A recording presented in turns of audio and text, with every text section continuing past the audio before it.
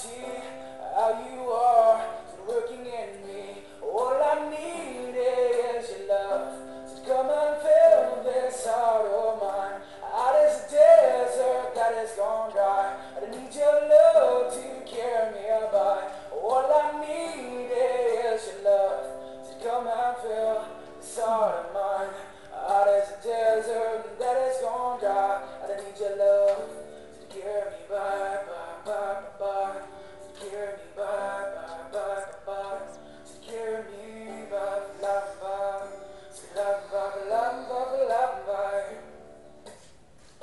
So lay down my life and I put it before you, and I put all that I have within your hands. And I'm not gonna question why you're so faithful to the why that you give me, the blessings that you do. The glory be known, the glory be shown, to lift you up onto the throne. You are my God, you are my King. To you I give you everything. All I need is your love. Come and fill this heart of mine. Out as a desert that is gone dry. I need your love to carry me by. All I need is your love. So come and fill this heart of mine. Out as a desert that is gone dry. I need your love to carry me by. To carry me by. To carry me by.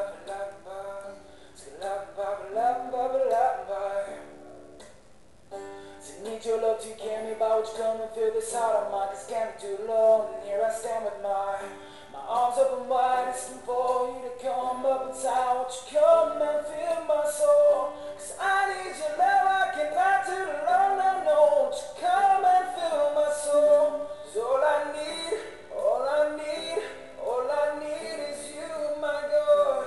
All I need is your love. So come and fill this heart of mine. Out as a desert that has gone dry. Need your love to carry me by. All I need is your love.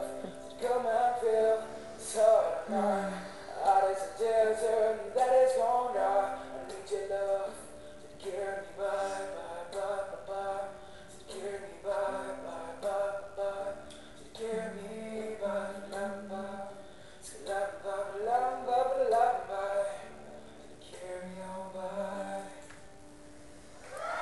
So good. Sean McDonald's amazing if y'all don't know him. He's an incredible artist. So I believe that. I really do believe he is all we need. And I know we're in Hebrews and I know we're looking into the scripture, but those two songs to me just kind of encapsulated my desire, is that we would turn our eyes to the Lord and that we would all walk out of here realizing wherever we are, you really are all I need. Even if you're not really what I want, you are all I need. So I don't know where y'all are, but he does. And that statement is true. And so it's just kind of where I wanted our hearts to be tuned to and to listen to. And we're going to open up into Hebrews. Thank y'all for joining us from wherever you're joining us across the different living rooms and cities. We're so thrilled to have y'all with us here in Atlanta. Hebrews chapter 3 is where we're going to be. But before we dive into Hebrews chapter 3, I made a huge mistake last time we gathered together. And there were 4 awesome scripture verses that I did not read encapsulating Hebrews chapter 2. And it dawned on me when I got in my car, and I was like, no, those are the 4 passages. So I've assigned those 4 passages. They're Deuteronomy 4:30, Deuteronomy 6:4-5, Ecclesiastes 5:1, and Luke 5:1, for those of you that are joining us in cyber world. So if you can't hear the girls read those, that's what they are. But before we read those, last time we gathered together, we talked about what was the big word picture for those of you that remember. Do you remember? An anchor, right. So we talked about how the whole author of Hebrews is writing to a group of Jews that do believe in Jesus, but they believe in Jesus plus everything else. They believe in Jesus plus law, plus what they have to do, their law in the day.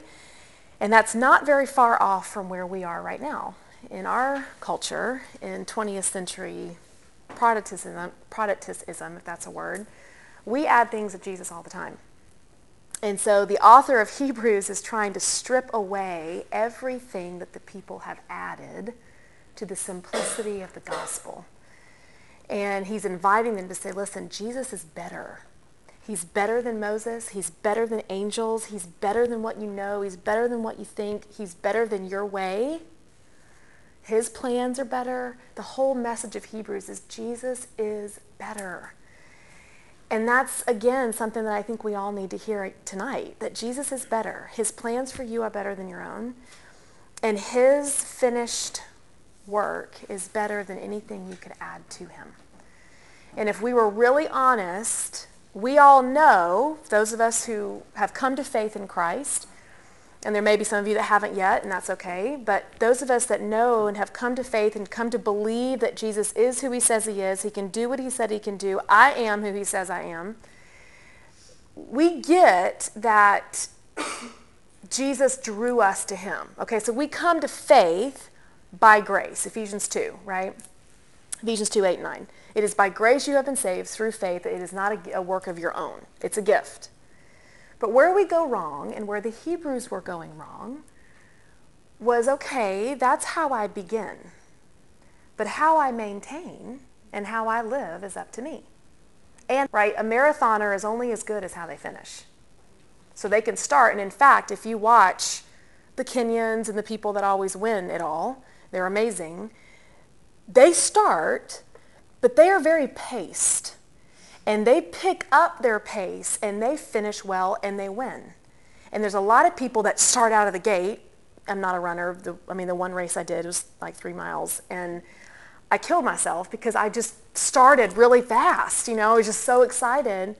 Well, what happens when you start really fast? You don't finish very well, right? You're giving out. So the Hebrews, and I think our culture, starts Christianity really enthusiastically, really well-meaning, really full of passion, and yeah, I want to give my life to God, and yes, and I walked some aisle when I was 9, or I got baptized, or yeah, like I believe it. And it's all kind of hypey. And there's nothing wrong with that necessarily, but that's not what's going to sustain you, much less what's going to let you finish well. And so he, in chapter 3, is going to get into a little bit about finishing well and not just starting well. So in recapping, which is Hebrews chapter 2, is actually going to go into Hebrews chapter 3. So the 4 verses that I want y'all to read, I want you to read them pretty loud. They kind of set the basis for us on listening to the Lord. And what do we have to do to listen to the Lord? And one of the last things we said the last time we gathered was you cannot listen in and drift away at the same time. So when you're anchored down in the Lord, you are listening up to the Lord. And so these verses kind of give us a little bit of clue as to what we can do to listen a little bit better tonight to what God has for us in Hebrews chapter 3. So whoever has Deuteronomy 4:30, if you'll read that pretty loud. When you are in distress and all these things have come upon you, in the latter days you will return to the Lord your God and listen to his voice. So the verb there, besides listen, is to listen, you have to first, starts with an R. Return. You got to return. Again, I don't know where y'all are coming from, but there are believers that have gone astray. And Hebrews chapter 3 talks about that. And to hear what God has for you, he wants you to return.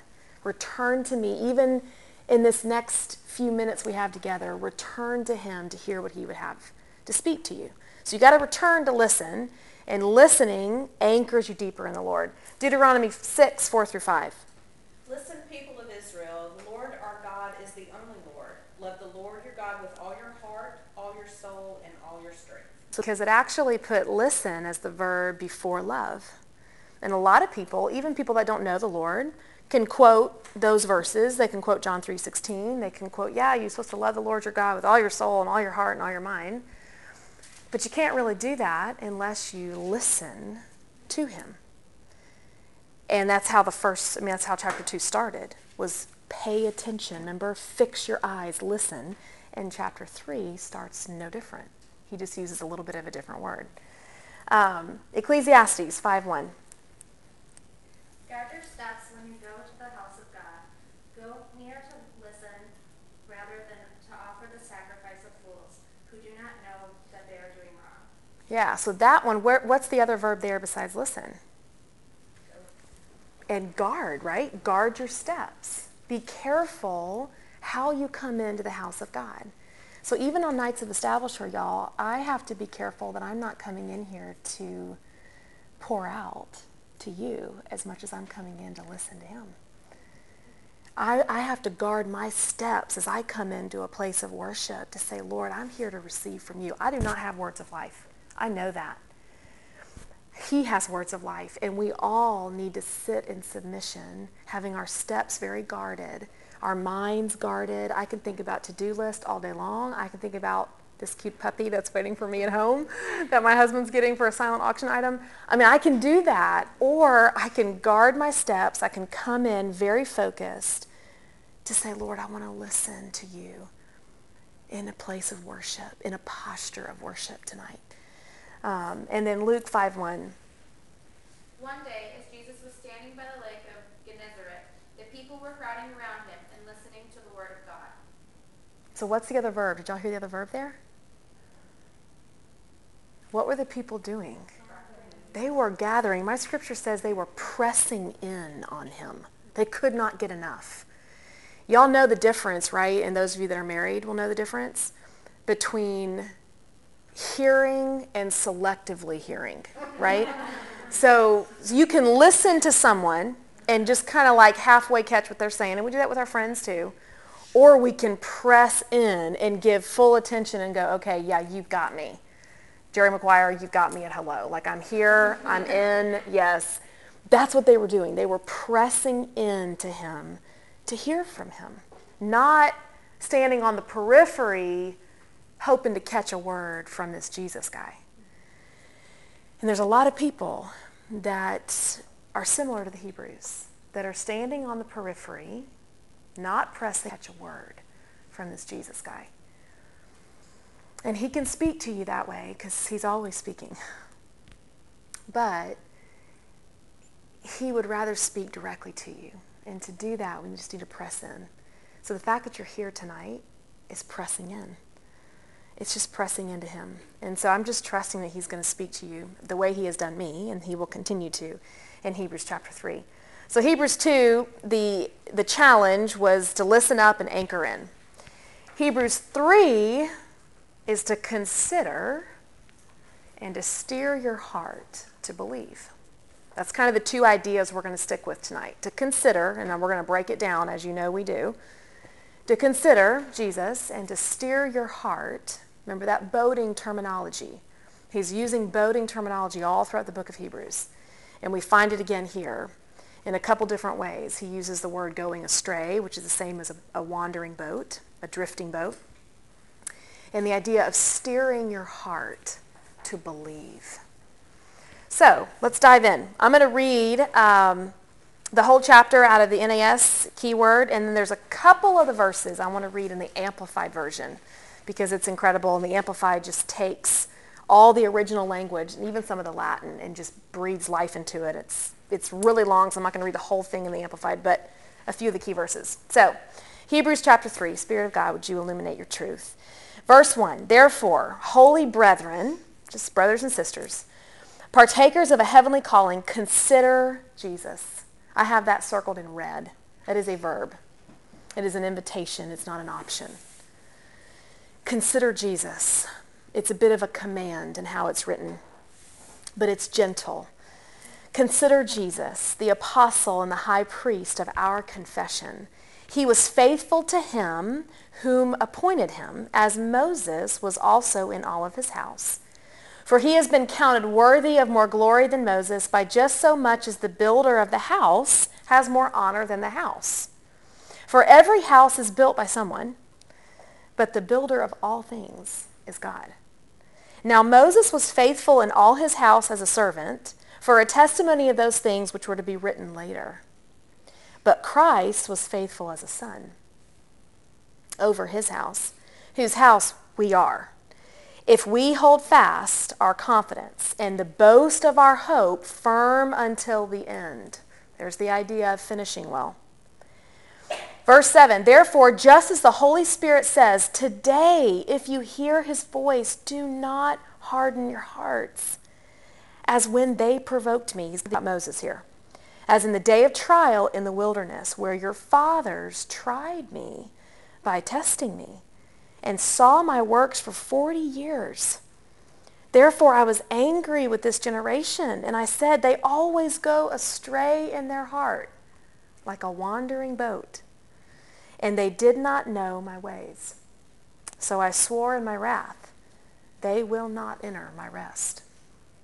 Verse 12, take care, brethren, lest there should be any of you with an evil, unbelieving heart in falling away from the living God.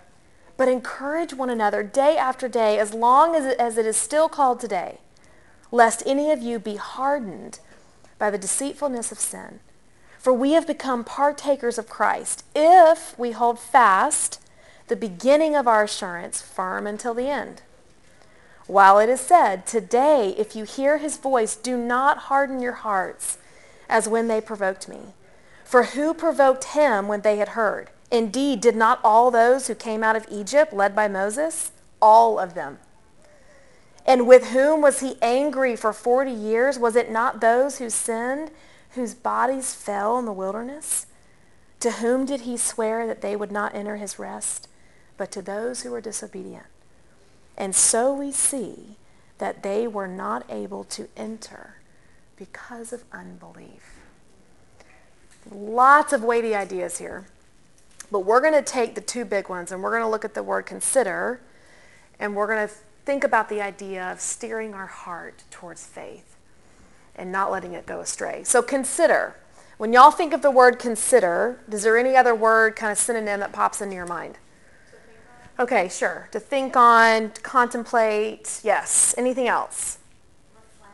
Okay, so a little deeper thinking, right? Consider maybe is a weighing of options. So maybe you're heavily, intently thinking about something. For sure. Anything else? Or keeping in mind. Okay, so just keeping it in the forefront of your mind. Yeah, being mindful.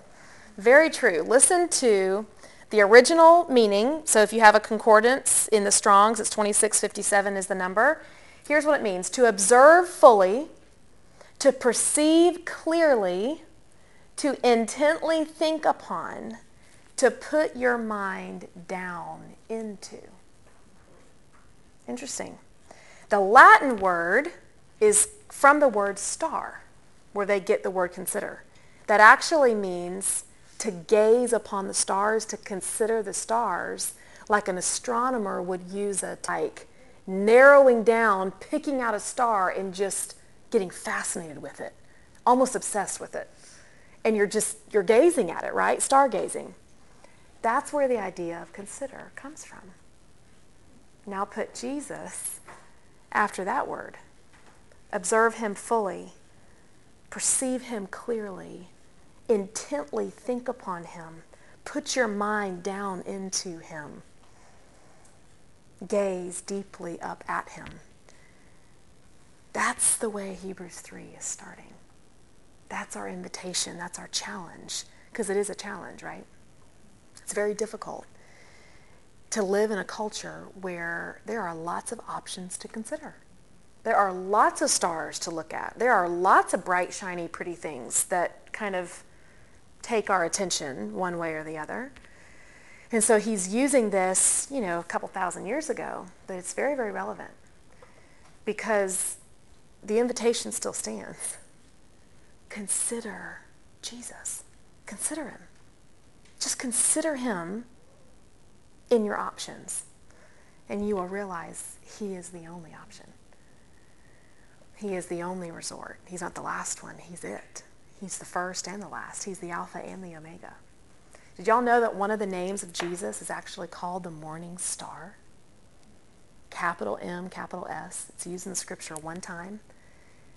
And then even the day that he was born, right around what we would call as Christmas time in Luke chapter 2, what happened in the sky there was a star, a north star that shone brighter than any of the other stars, and the wise men intently gazed upon that star, which led them to a baby in a manger.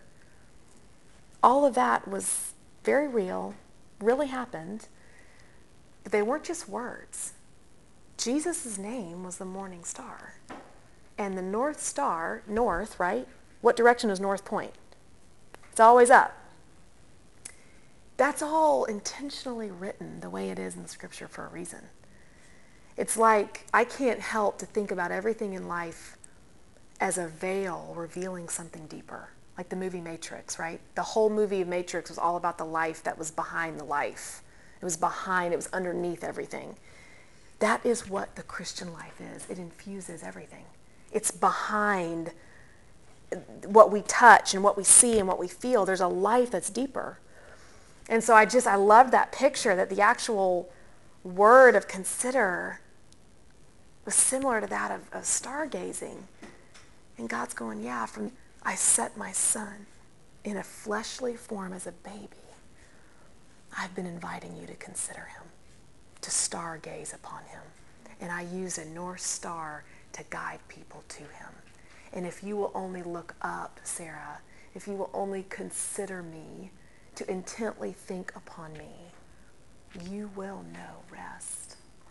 You will know fulfillment. You will know the peace and the joy. There's not one person that I can name that would automatically sign up for a life of unrest, for a life of just anxiety, for a life of just zero joy. Nobody wants that. Everybody would want an epic adventure, a love romance of some sort, joy, happiness, whatever the word is you want to use for that, peace. These are things we would want. And he's going, look, I know that. I created you with a hole for that, a void of that, because I'm the only one that can give you that. And if you will just consider me, not weigh me as an option, but consider me in the way that it really means, to perceive me clearly, to look at me like through a telescope at a star, and don't quit until you get all the nuances of that star. You're going to get the life that you really want. You're going to know the fruit of the Spirit, the joy, the peace, the patience, the adventure.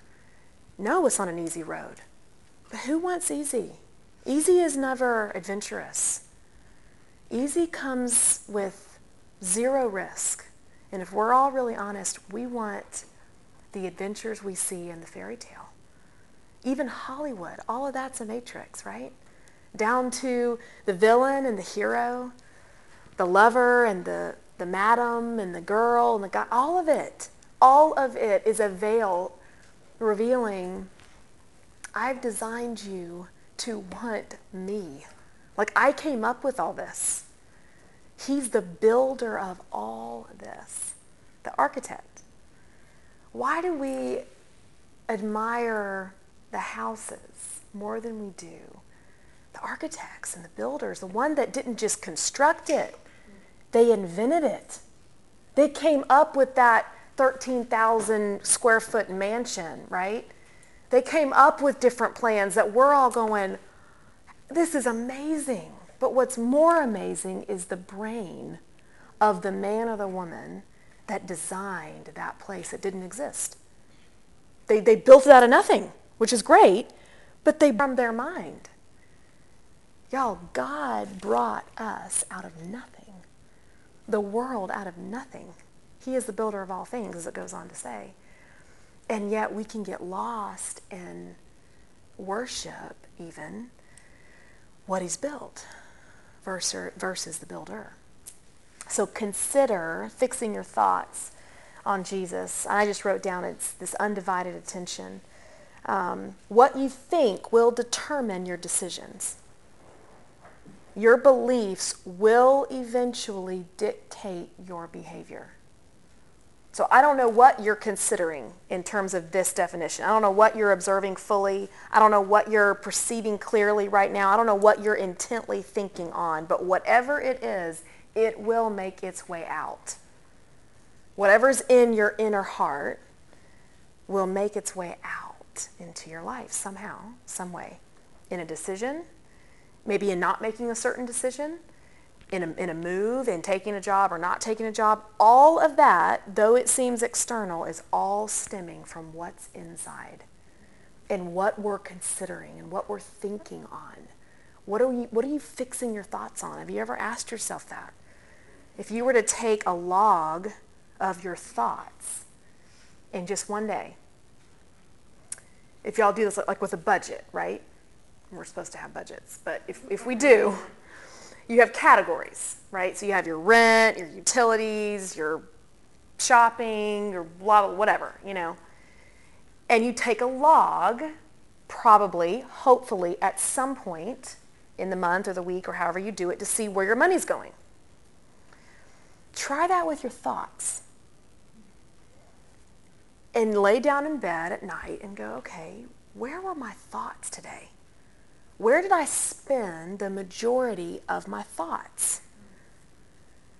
Was it considering Jesus, the way that this is saying, not just on the periphery thinking he's a possibility, but observing him fully, perceiving him clearly, intently thinking upon him, gazing on him like a North Star? Or were your thoughts kind of in and out of that? Maybe you bounced into that when you got a call that you didn't expect to get. And that took you to your knees, and now you're thinking about God. Okay, it's not terrible. That's not really sustainable either. Maybe he does. Maybe he pervades your thoughts, and you realize that when you lay down and you go, whoa, I see myself growing. I don't see myself thinking about me the way that I used to think about me. In fact, I don't see myself thinking about me at all. That's a huge, revealing, freeing thought to come to say, oh, you don't think about you. That's beautiful. Maybe that's all you think about. And I've had seasons of both. And I'll tell you, one gives death and one gives life. In the seasons where all I can think about is me, whether how I don't measure up, or how I'm too much or I'm too little, or whatever the thoughts are, y'all, that just gives death. It gives no life to anyone, much less me.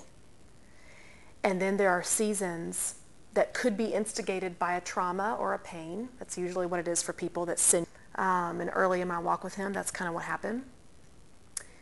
But those seasons, though externally it was some rough seas, internally it was the calmest I'd ever been. Because I was thinking on Jesus. I wasn't thinking about what you thought of me.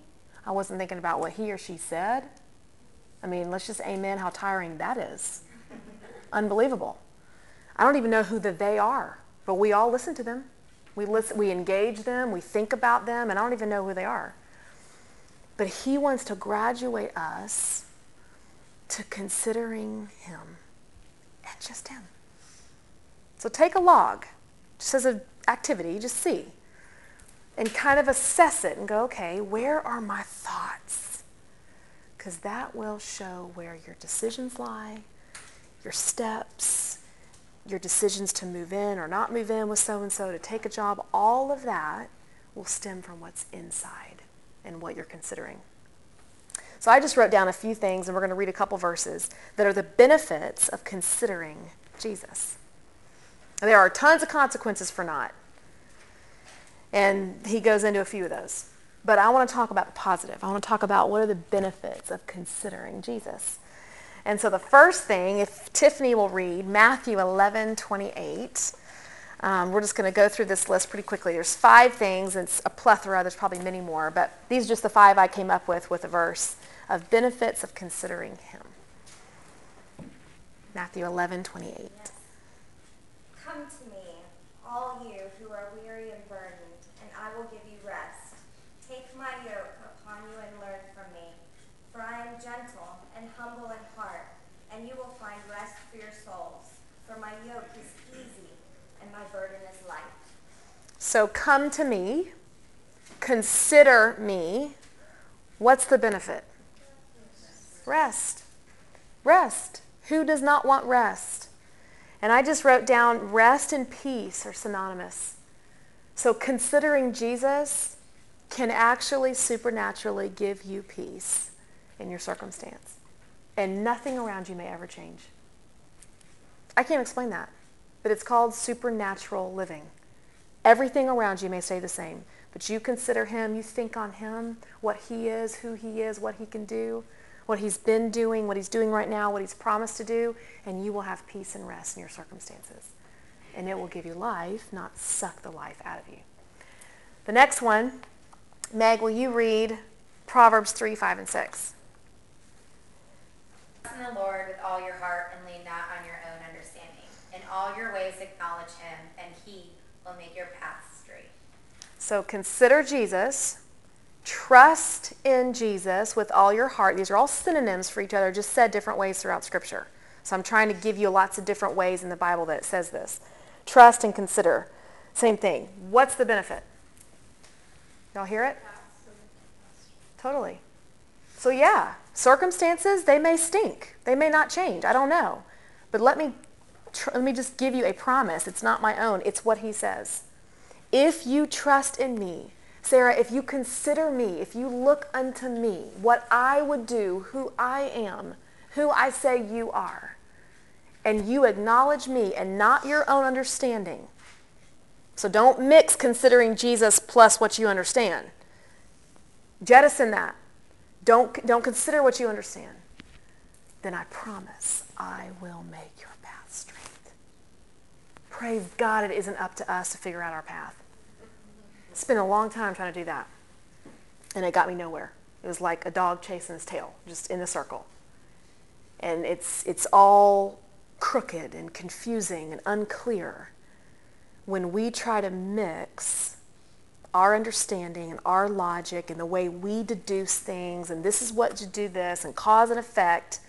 Yeah, I'm praying too. Who cares? Because he said, you got to trust in me with how much of your heart? And what does that leave? 0. So it's all of your heart or none. You cannot consider Jesus with this definition in that kind of way with that much trust and live by your own understanding. It's oil and water.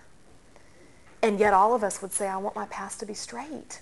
I want to know what to do. I want a life that ends well. I want to find myself in a destination that's rewarding, whatever that is for you. No one's going to sign up to have a life of hell on earth, okay? You're not going to sign up for that. That's a lot of people's stories. And they look over their shoulder and they go, how in the world did I get here? Well, it started a long time ago when that person mixed considering Jesus with their own understanding, with them. Or another way said, yeah, I trust Jesus and blah, blah, blah, blah, fill in the blank. Christianity is Jesus plus nothing. It's truly, Christianity is Jesus plus nothing. And if there's anything that you want to add in there, if there's something you want to add, the only thing that would be applicable to add would be trust, faith. Because at some point, there's got to be an agreement with God through the act of faith that he is who he says he is. So if we have a role, okay, if we have a verb, if we have a part to play, that's it. It's to believe. It's to fully trust in. And that's it. That's walking with God. That's Christianity. It is not, and it's a big statement, but it is not going to church.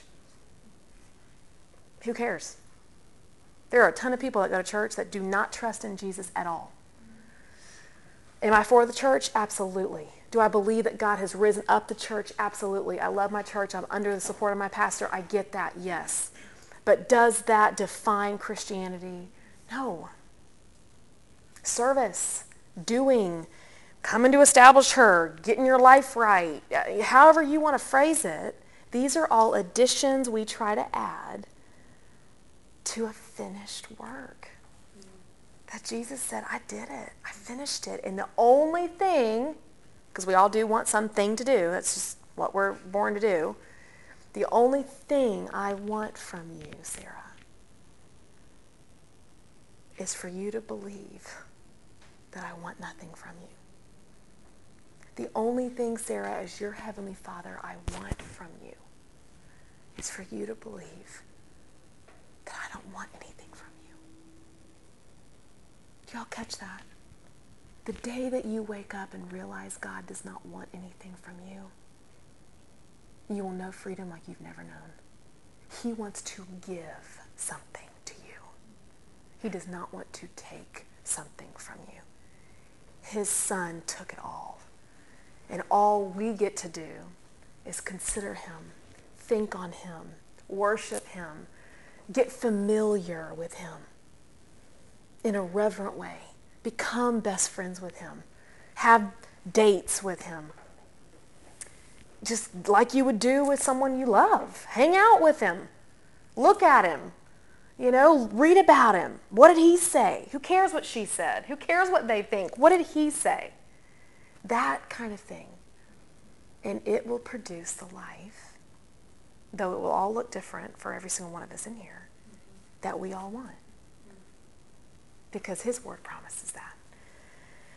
So your paths will be straight. Your paths will be straight from crooked. Considering Jesus comes with the benefit of animating you with hope. He can animate you like a cartoon. He can lift you. He can make you careless. He can give you supernatural hope when you consider him, when you believe in him. Katie, would you read Romans 15:13? May the God of hope fill you with all joy and peace as you trust in him, so that you may overflow with hope by the power of the Holy Spirit. All right, so one more time, y'all. This is so good. Romans 15:13 gives us a condition. See if you can hear the condition to get hope. May the God of hope fill you with all joy and peace as you trust in him, so that you may overflow with hope by the power of the Holy Spirit. So what's the condition? You got to trust. You got to trust in him. That's all. That's all you have to do. You don't have to work for him. You don't have to change. You don't have to necessarily clean up your life. He will do all that for you. But the one thing he asks us to do is the one thing we don't do. That's kind of crazy, right? As a parent, and I'm not a parent yet, I am of fur children. But if you think about it from the mindset of a parent, if the one thing your child doesn't do is the only thing you've asked her to do, then does it really matter what else she does? None of it matters. Because the one thing you've asked from her, trust me. Trust me as your good dad. Would you just trust me? We don't do that. But I go to church, but I pray. I've got my group. I go to this. I do this. I give. And he's going, just consider me. Just think on me. Just believe me. Just do that. Give your heart fully to me. Then go and do whatever you want to do. Don't get the order reversed. So many people, y'all, find it easy to do as they withhold their heart. They hold on to their heart, man. I'm not giving my heart all the way over to him. I don't know if he's trustworthy. I'm not going to give him my relationship with my boyfriend. His ways seem archaic. Everyone else is doing it this way. I'm not going to give him fully permission to take my heart, to take my life, and do with it what he would do. Right? It's the old hymn, take my life and let it be consecrated unto thee. But I'll give, and I'll pray, and I'll support missionaries, and I'll think good things about Jesus, and I'll believe some of that.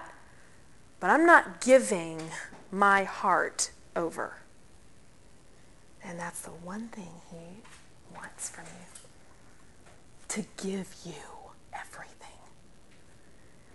But we got to give him everything in our heart to get the everything he wants to give. Mm-hmm. It's this marriage.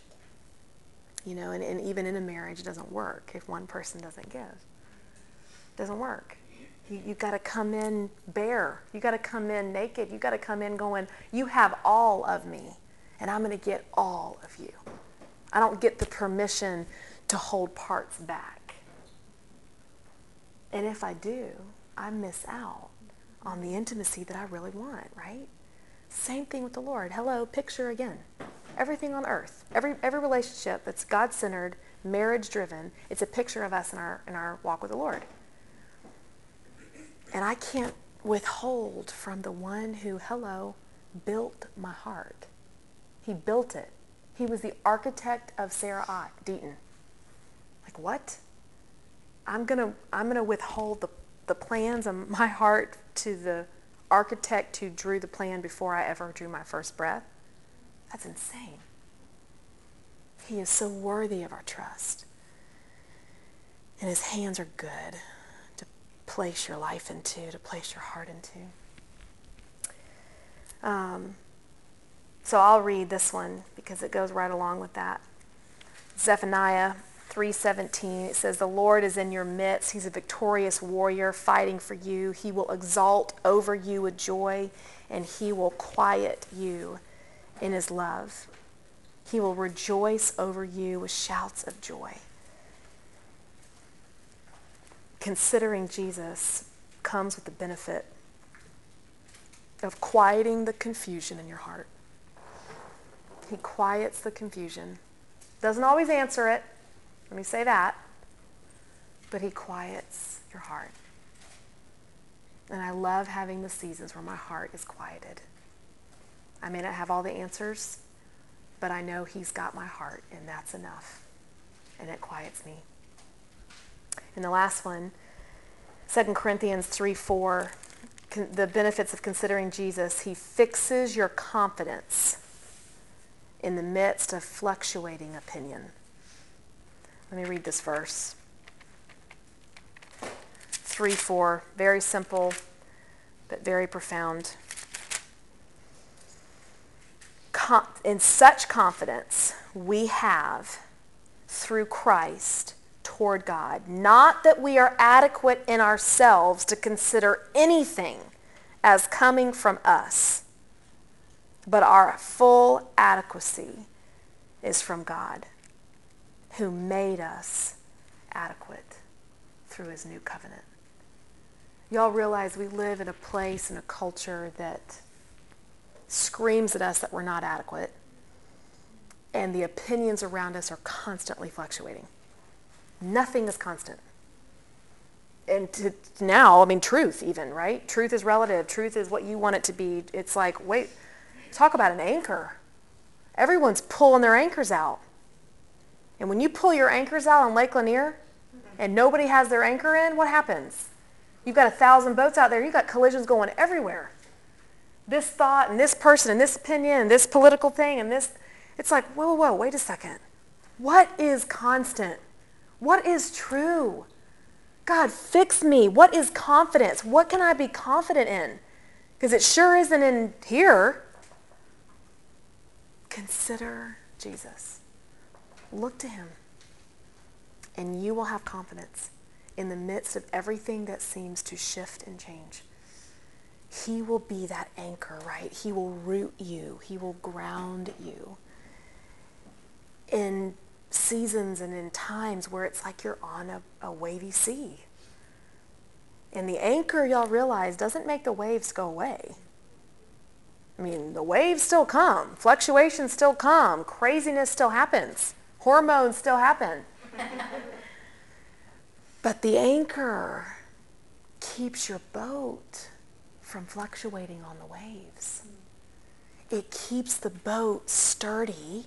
It may rock, may turn, but it's anchored into something that has not connected to the water.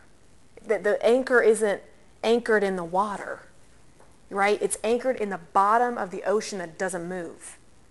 It's solidified. It's concrete. That's what considering Jesus does. It makes everything you know and believe concrete in a world of sand.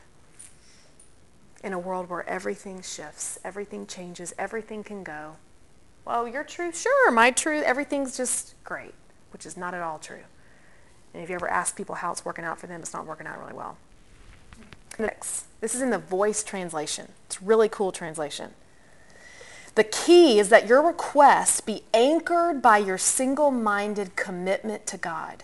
Those who depend only on their own judgments or that of another are like lost boats on a sea, carried away by any and every wave, picked up by the wind, and crashed into a rock.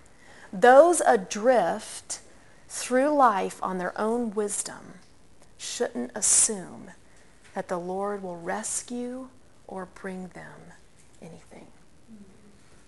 The splinter of divided loyalty will shatter your compass and leave you dizzy and confused. That's amazing. Considering Jesus as a compass, it points north, it points up all the time. Jesus said, I never change. He never changes. He is the same yesterday, today. He will be the same 10 years from now. He'll be the same when I'm 93 if I'm still alive. He will be the same. He will be constant. He will be faithful. He will be trustworthy. He will be good. He will be risky. But he'll be the same. Just like he was the same to Moses, which is mentioned in Hebrews 3, just like he was the same to Aaron. He is that God. Like we talk to the God of Moses. And the Hebrews were idolizing Moses because Moses talked to God. But y'all realize we talk to God and God talks to us. It wasn't just a Moses-God thing. And so in chapter 3, even the writer differentiates, hey, Jesus is better than Moses. Moses' face, he glowed. He got the law. God the Father passed by him, his back. So he had some special perks. But Jesus, who can indwell you, crazy, is better than Moses. And Moses was a god to the Hebrews. He was the closest thing to God, okay, literally. I mean, his face shone for 2 weeks. They had to put a veil over his face because his face was radiating from meeting with God. Yeah, I would elevate him too, for sure. But that's the power of the language in Hebrews chapter 3. Because the author is going, y'all think that's good? Jesus is better. And he can indwell you. And you can radiate. You can glow. You can have face-to-face about the law. It's about grace. It's about a relationship. It's about a life. And it's about freedom. With the law and Moses, y'all, there came a lot of rules. And y'all remember there was times the people hated Moses. They wanted to go back, like forget this. Like we'd rather go be with Pharaoh. Like this is lame. And the author is saying Jesus is better. He doesn't come with law. He fulfilled it. He comes with grace. He comes with a new covenant. Not a reformed one of the old, a new one. So powerful. So moving on. We're in verse 1, by the way. That's all verse 1 of Hebrews chapter 3. We will maybe be in Hebrews chapter 3 for a little while. Consider Jesus, and then it goes into Moses. It calls Jesus 2 words. I don't want to overlook this. And the first time I read it, I did overlook it. But I went back, and there's some really, really cool things. One in particular I want to land on. It says, consider Jesus, it gives him 2 names, as the apostle and the high priest of our confession. Y'all, an apostle, simply put, was a messenger. Moses was an apostle to the people that day. There's a church in Atlanta called Church of the Apostles, right? Church of the Messengers. It's just a messenger. It's a supreme messenger, okay? But basically put, an apostle is one who brings God to the people. He brings God to the people. But a high priest, if y'all know anything about the Catholic Church, what does a priest do? Okay, so a priest intercedes or mediates between you and God. And the New Testament says that every single one of us in here are a priesthood. We don't have to go to a priest because we are one. Because Jesus is what kind of priest? He's the highest priest. So I wrote down, okay, wait, Jesus is the apostle and he brings God to me. But as the high priest, he brings me to God. Jesus brings me to God and brings God to me. He is the apostle and the priest. And he's to be considered as both. Moses wasn't both. You all know who was Moses' sidekick? Aaron. He had to have Aaron with him all the time. Aaron was like the high priest with Moses as the apostle. They were a tag team. Jesus has no sidekicks. He has no tag teams. He's it. He's both. He brings God to us. He is God. He came down to earth in flesh as God to bring us to God. It's amazing. And I was just going to overlook that in my study this morning, and I was like, wait, no, that's huge. Because if I consider that Jesus is the one who brings God to me, and I get to benefit from Jesus taking me to God, again, there's nothing I have to do. It's all him. And I just get to think on him. And I get to have this face-to-face interaction with God the Father through Jesus the Son. Wow. Moses, y'all heard me say this in Hebrews when we first started, actually in chapter 10. Moses, it says, was a shadow. He was a testimony of the things that were to come. It says that down in verse 5. That Moses was faithful, yes, but he was just a testimony of the things that were to be spoken later. He was a mirage. He was a picture. And a partial one at that for Jesus that was to come. Everything is a shadow. And God gave me this example in my heart when I was thinking about this, and it was like this vision in my mind of an art gallery. I do not go to art galleries much, but I do admire them, like the High Museum of Art here in Atlanta, the Getty Museum in LA. If you were standing in these remarkable things and you were looking at these pieces of art and just taking them in, and the artist, let's say Chihuly, who's the blown glass artist, or some, Georgia O'Keeffe who did flowers or whatever. Let's say the artist was standing right next to you. You didn't recognize them, but they were standing right next to you and you were just in awe of the artwork. And all of a sudden, you kind of came to and realized, okay, I think that's the celebrity. I think that's the person who made this. I would rather talk to you about how you did that, how you made that, and get more awe of that, because you're going to tell me more things I could ever imagine than just staring at a great piece of art on a wall. That's the difference between worshiping a shadow and worshiping the real thing. Right? It's worshiping a shadow, and right here, standing here is, that's what I created that. Like, it came out of me. You think that's amazing? I got so much more to come out of me. God has got so much more to give us. He's limitless. You can't plumb the depths of him. And yet we kind of worship the shadows at times and not the tree itself, or that we worship the artwork and not the artist. So moving on quickly here as we come close into the end, it says, he was faithful, and he will be faithful to us in verse 6, holding fast, if we hold fast to the confidence and the boast of our hope until the end. Today, if you hear his voice, do not harden your hearts. And so I looked up the word harden. There's 3 different things. Stiffen, darken. If God is speaking to you in some realm of your life, don't stiffen your heart.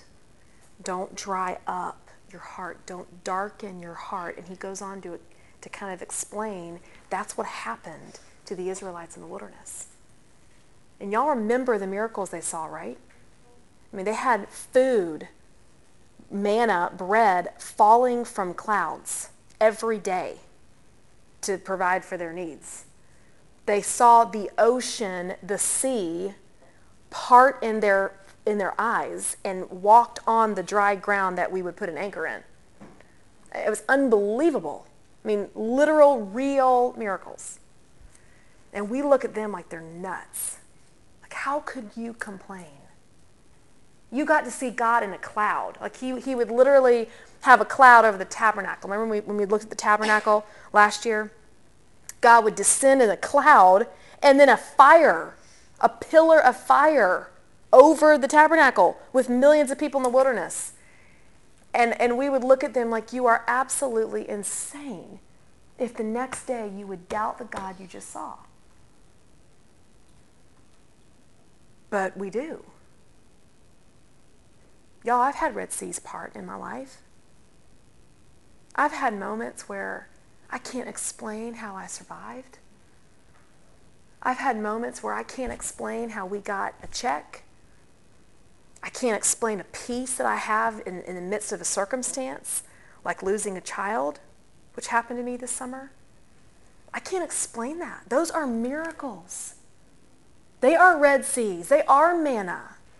We see God working too, and they had 40 years of track record, and they did not enter the promised land because of one thing. One thing. What was it? What did they not do? The last verse, they did not enter because of unbelief. They still didn't believe. They did thank God. They did worship him. They did see him move, and they would clap their hands and kind of be in awe. But that's, again, the idea of starting your race a little too quickly that you can't sustain. Because the belief they had for him was tied to what he did, not to who he was. And so when he wouldn't do things, or in our day and time, God would allow things to happen that we can't explain, and he does, and I don't understand. We retract our faith, and we pull back, and we go, well, wait, you're not trustworthy because you did that, or you didn't do that. You're not supposed to do that. You're supposed to be good. You're supposed to not let that happen. So what do? We backpedal, and we retract our faith and go, no, no, no, no. No, it's supposed to go like this, and then I'll believe you. But the belief that the Hebrews author is talking about here in chapter 3 is a permeating, heart-deep belief in a character, not in a circumstance, not in what a God can do, but who he is. And that takes journey. That takes tears. That takes getting to know the face of this God in here. That takes asking big questions. That takes face-to-face contact with him, the greatest way in the scripture, and through worship. And that's why we establish her with songs. It takes all that. Because that kind of faith, that kind of considering of Jesus, that's what carries you. That's what sustains you. And frankly, y'all, that's what lets you finish well. That's the only faith that counts. Now, we can get kind of scary when we talk about ending well. And if that's the only faith that counts, an entire nation of people did not enter Canaan, which again was a word picture. It was a real place. It is on a map. I could show it to you. And they literally died. There was millions of bodies in the wilderness that did not go in because of unbelief. And they worship God. There were times in the Old Testament, you can read them in Exodus, where they worship God. They thanked him. Shouldn't that be enough? Like, they should have gotten to go. And God said, no, no, no. That's not how it works. Because you see, you look at the outward appearance, 1 Samuel. But I look at the inner heart. I know the depth of your heart. And if you really believe me. At the end of the day, y'all, when the game is over, He is the only one who really knows. If you believe him, if you steered your heart to faith, doesn't mean you have all the answers, doesn't mean your life was easy. But at the bottom of your joy, at the bottom of your heart, at the bottom of it all, strip it all away. I may not understand you totally, but I believe you for what you did, for what you can do, for what you are doing, for what you've done to me and for me. I do believe you for all that. But even more, I believe you are God. I believe you. I believe your character. I believe you are who you say you are. He is the only one who can match that. Men let us down. We let down each other. We're fallible. We're imperfect. We're not always a yes is our yes and our no is our no. We can be very hypocritical, unfortunately, but it is the truth. Jesus is not. He is never hypocritical. He is never duplicitous. He is always who he says he was. And I find such anchoring in that. And that's all he's saying. That's the faith that counts. That's the only one. Not the faith on Sunday, when you can throw your hands and worship and thank God all day long, and Monday comes around and you're in a hellhole and your life is falling apart. It doesn't work. He's going, I want you to consider me. I want you to get deep in your soul. Deuteronomy 6, right? And know love from me and with me in your heart, in your mind, in your soul. I want to take over and give to you more than you could ever imagine. But there's this elephant in the room in chapter 3 of a possibility to enter rest and a possibility to miss it. It's all available to everybody. There's no favorites. There's no selected few. Rest is available. Promised land, Canaan, hope, the best is yet to come mentality. That's available. But there's a crossroads. And there's some that will enter.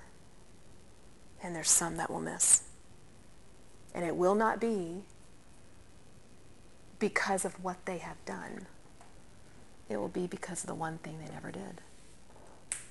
They didn't believe in the core of who they are. Yet Jesus is life. He's life. He isn't religion. He isn't principles. It's a person. And as sure as I'm sitting here, he's here. And he's real. And he's God. And he's mine. And I'm his. And I don't get all the other stuff necessarily. I don't have to. But the one thing I need to get, I got. And that's what carries you well. That's what you finish well with. So do not harden your heart. And I remember these are all the things they did in the wilderness. They all are precursors to unbelief. I mean, they complained, they murmured, they rebelled. And then they did not do the one thing he wanted them to do, which was believe. And so I wrote down that the core essence of every sin is unbelief. Every single one. Lying, adultery, stealing, murder, the big ones, the private ones that aren't so big but that are massive because they're hidden in their inside. Every single one of them. The core essence of all of that, the big word sin, is unbelief. At some level, you don't believe God. I don't believe God has the best in mind for marriage. So I'm going to move in with my boyfriend and try it out on my own because if I don't test drive the car, it may not work.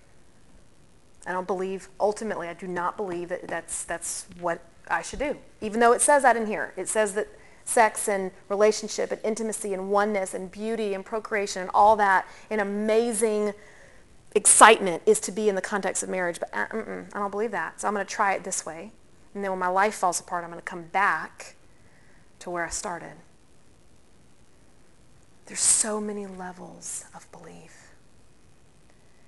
And sin, which is this big, huge church word, can really be boiled down to just unbelief.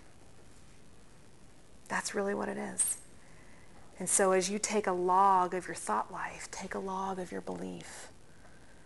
Deep, deep down your heart, is there something that you really don't believe about God? And it's okay if there is something. Wrestle it. Get into the scripture. Talk to somebody about it. Because faith is vital to finish well. And people start well. They mean well. But it doesn't count. The finishing by faith, right? In Hebrews in chapter 12, it talks about running the race that's set before you, casting off what entangles you. Unbelief's like a net. It is trapping. It entangles you, and it has way many faces. Tons of different faces. But it's unbelief underneath it all. Unbelief leads to fear. Unbelief leads to doubt. Unbelief leads to, drunkenness. Unbelief. It's all of it. Because at some level, there is something that God isn't going to make good on. My way's better than his way. His way is archaic, and it's old, and it's lame, and it's for some people, but my way is ultimate belief. So it's like a net. And keeping with this boating terminology in Hebrews 12, the author says, cast off the net, what easily entangles you, and run the race set before you, and finish well. Because the author and the finisher of your faith, he ran the race ahead of you to secure your finish. It's secured. Like there's nothing I have to do. I just have to believe that he finished it and that he's enough and he's life, and my belief in him is the apex of it all. Do not harden your heart. So what's your history with God? That was the question I wrote down. The Israelites had 40 years of history. What's your history like? Is it just beginning? It's beautiful if it is. Is it old? And as we talked about last time, just so familiar that it's lost its edge. It's not new anymore. What is your history with God like?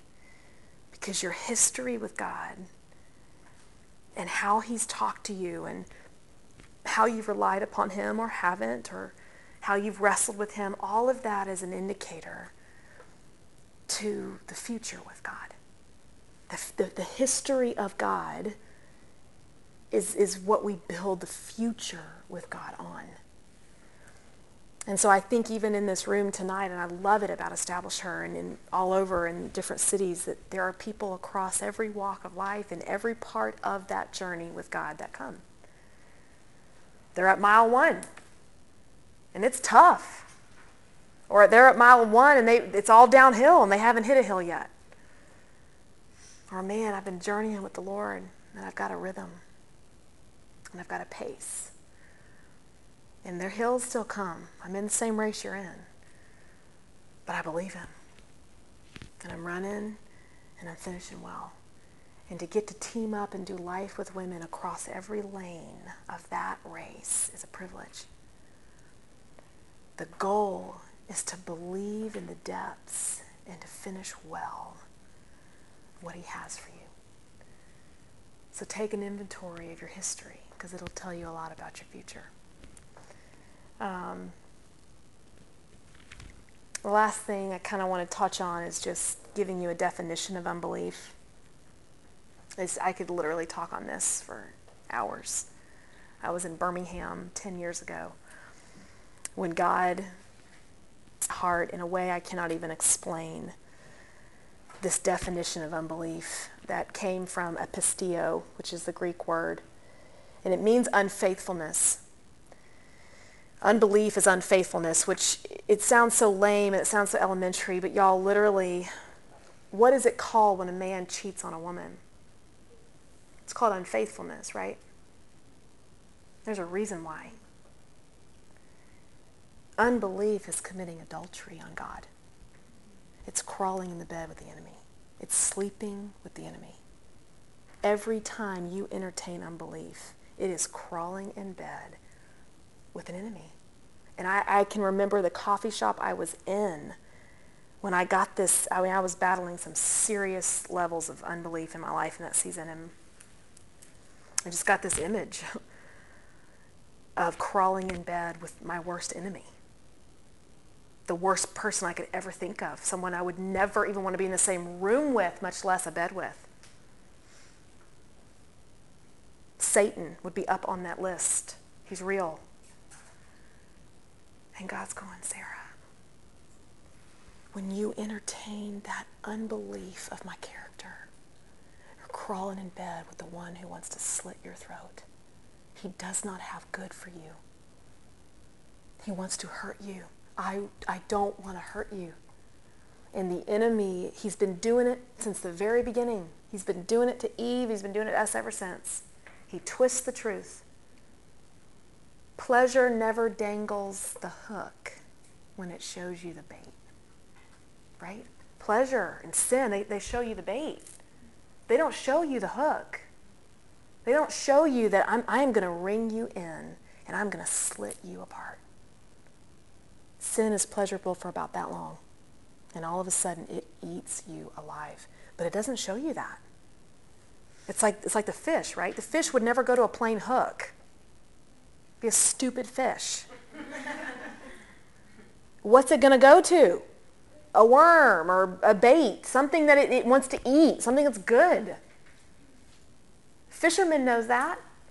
So he's going to load up that hook with all kinds of yummy stuff because he's going to get that fish hooked. That's what sin does.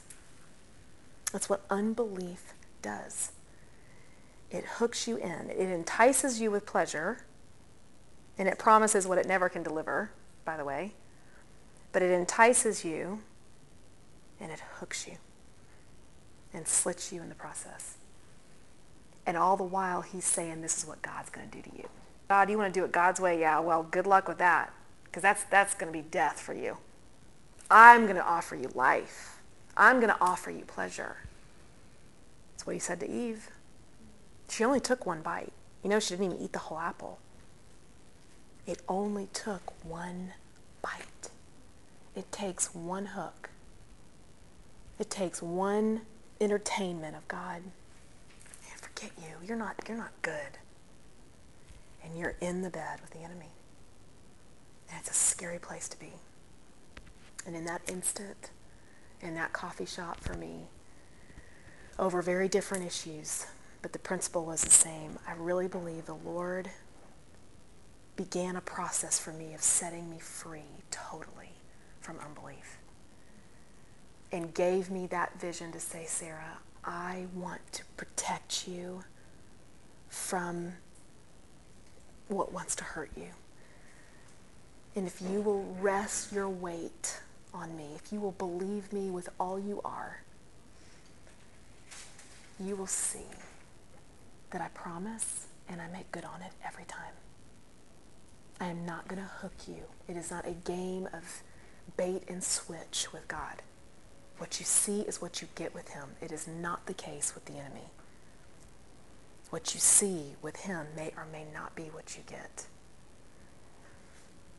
And I think the heaviness I felt in that moment, I felt it again today as I was praying and preparing, because there are so many women being led astray by unbelief. Unbelieving that God is good, that he's a provider, that he's enough, that he is life. And so they seek fulfillment and answers in whatever else and every other thing. And it's just, they're just getting hooked. And I want to see that change. This one commentator, Andrew Murray, said, on one side there sits a sorceress with a smile on her lips, a lie on her tongue, and a knife in her sleeve. Do not go near her house. The dead are the only ones left there. On the other side there stands Jesus Christ, the one who died and gave his life for you to redeem your soul from her deceit and violence. The one whom said, my soul has escaped as a bird out of a snare. Put your life in that of the Redeemer, not in that of the stealer. Because he goes on and he actually uses that word of encouraging each other in verse 13, day after day, encourage one another to believe God so that you don't have your heart hardened by the deceitfulness of sin. Powerful. So, so powerful. We have become partakers of Christ if we hold fast to our confession from the beginning, firm until the end. And he repeats it again, the next couple verses. Do not harden your heart. Hear his voice. He can author that belief and set you free from unbelief so that we could enter into his rest.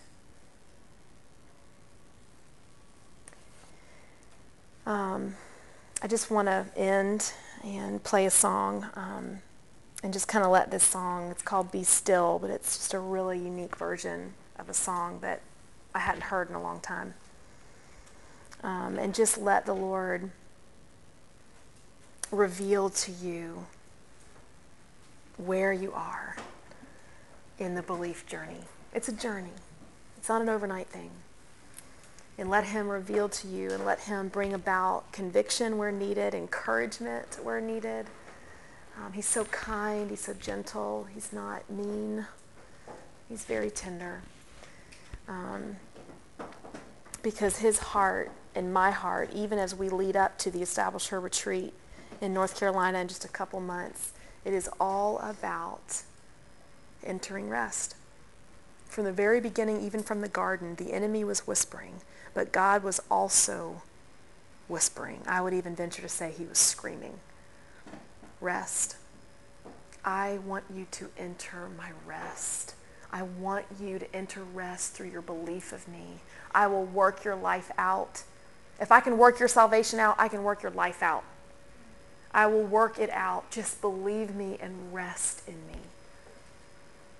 You don't want to miss that rest. And then it's kind of an interesting play on words because you either enter in the rest of God or you miss out on the rest of God. You get it? You enter into the rest of God or you miss out on the rest of God, on the rest that he has to give you, on the facets of him that he wants to reveal to you and show you even about yourself. You miss out on all that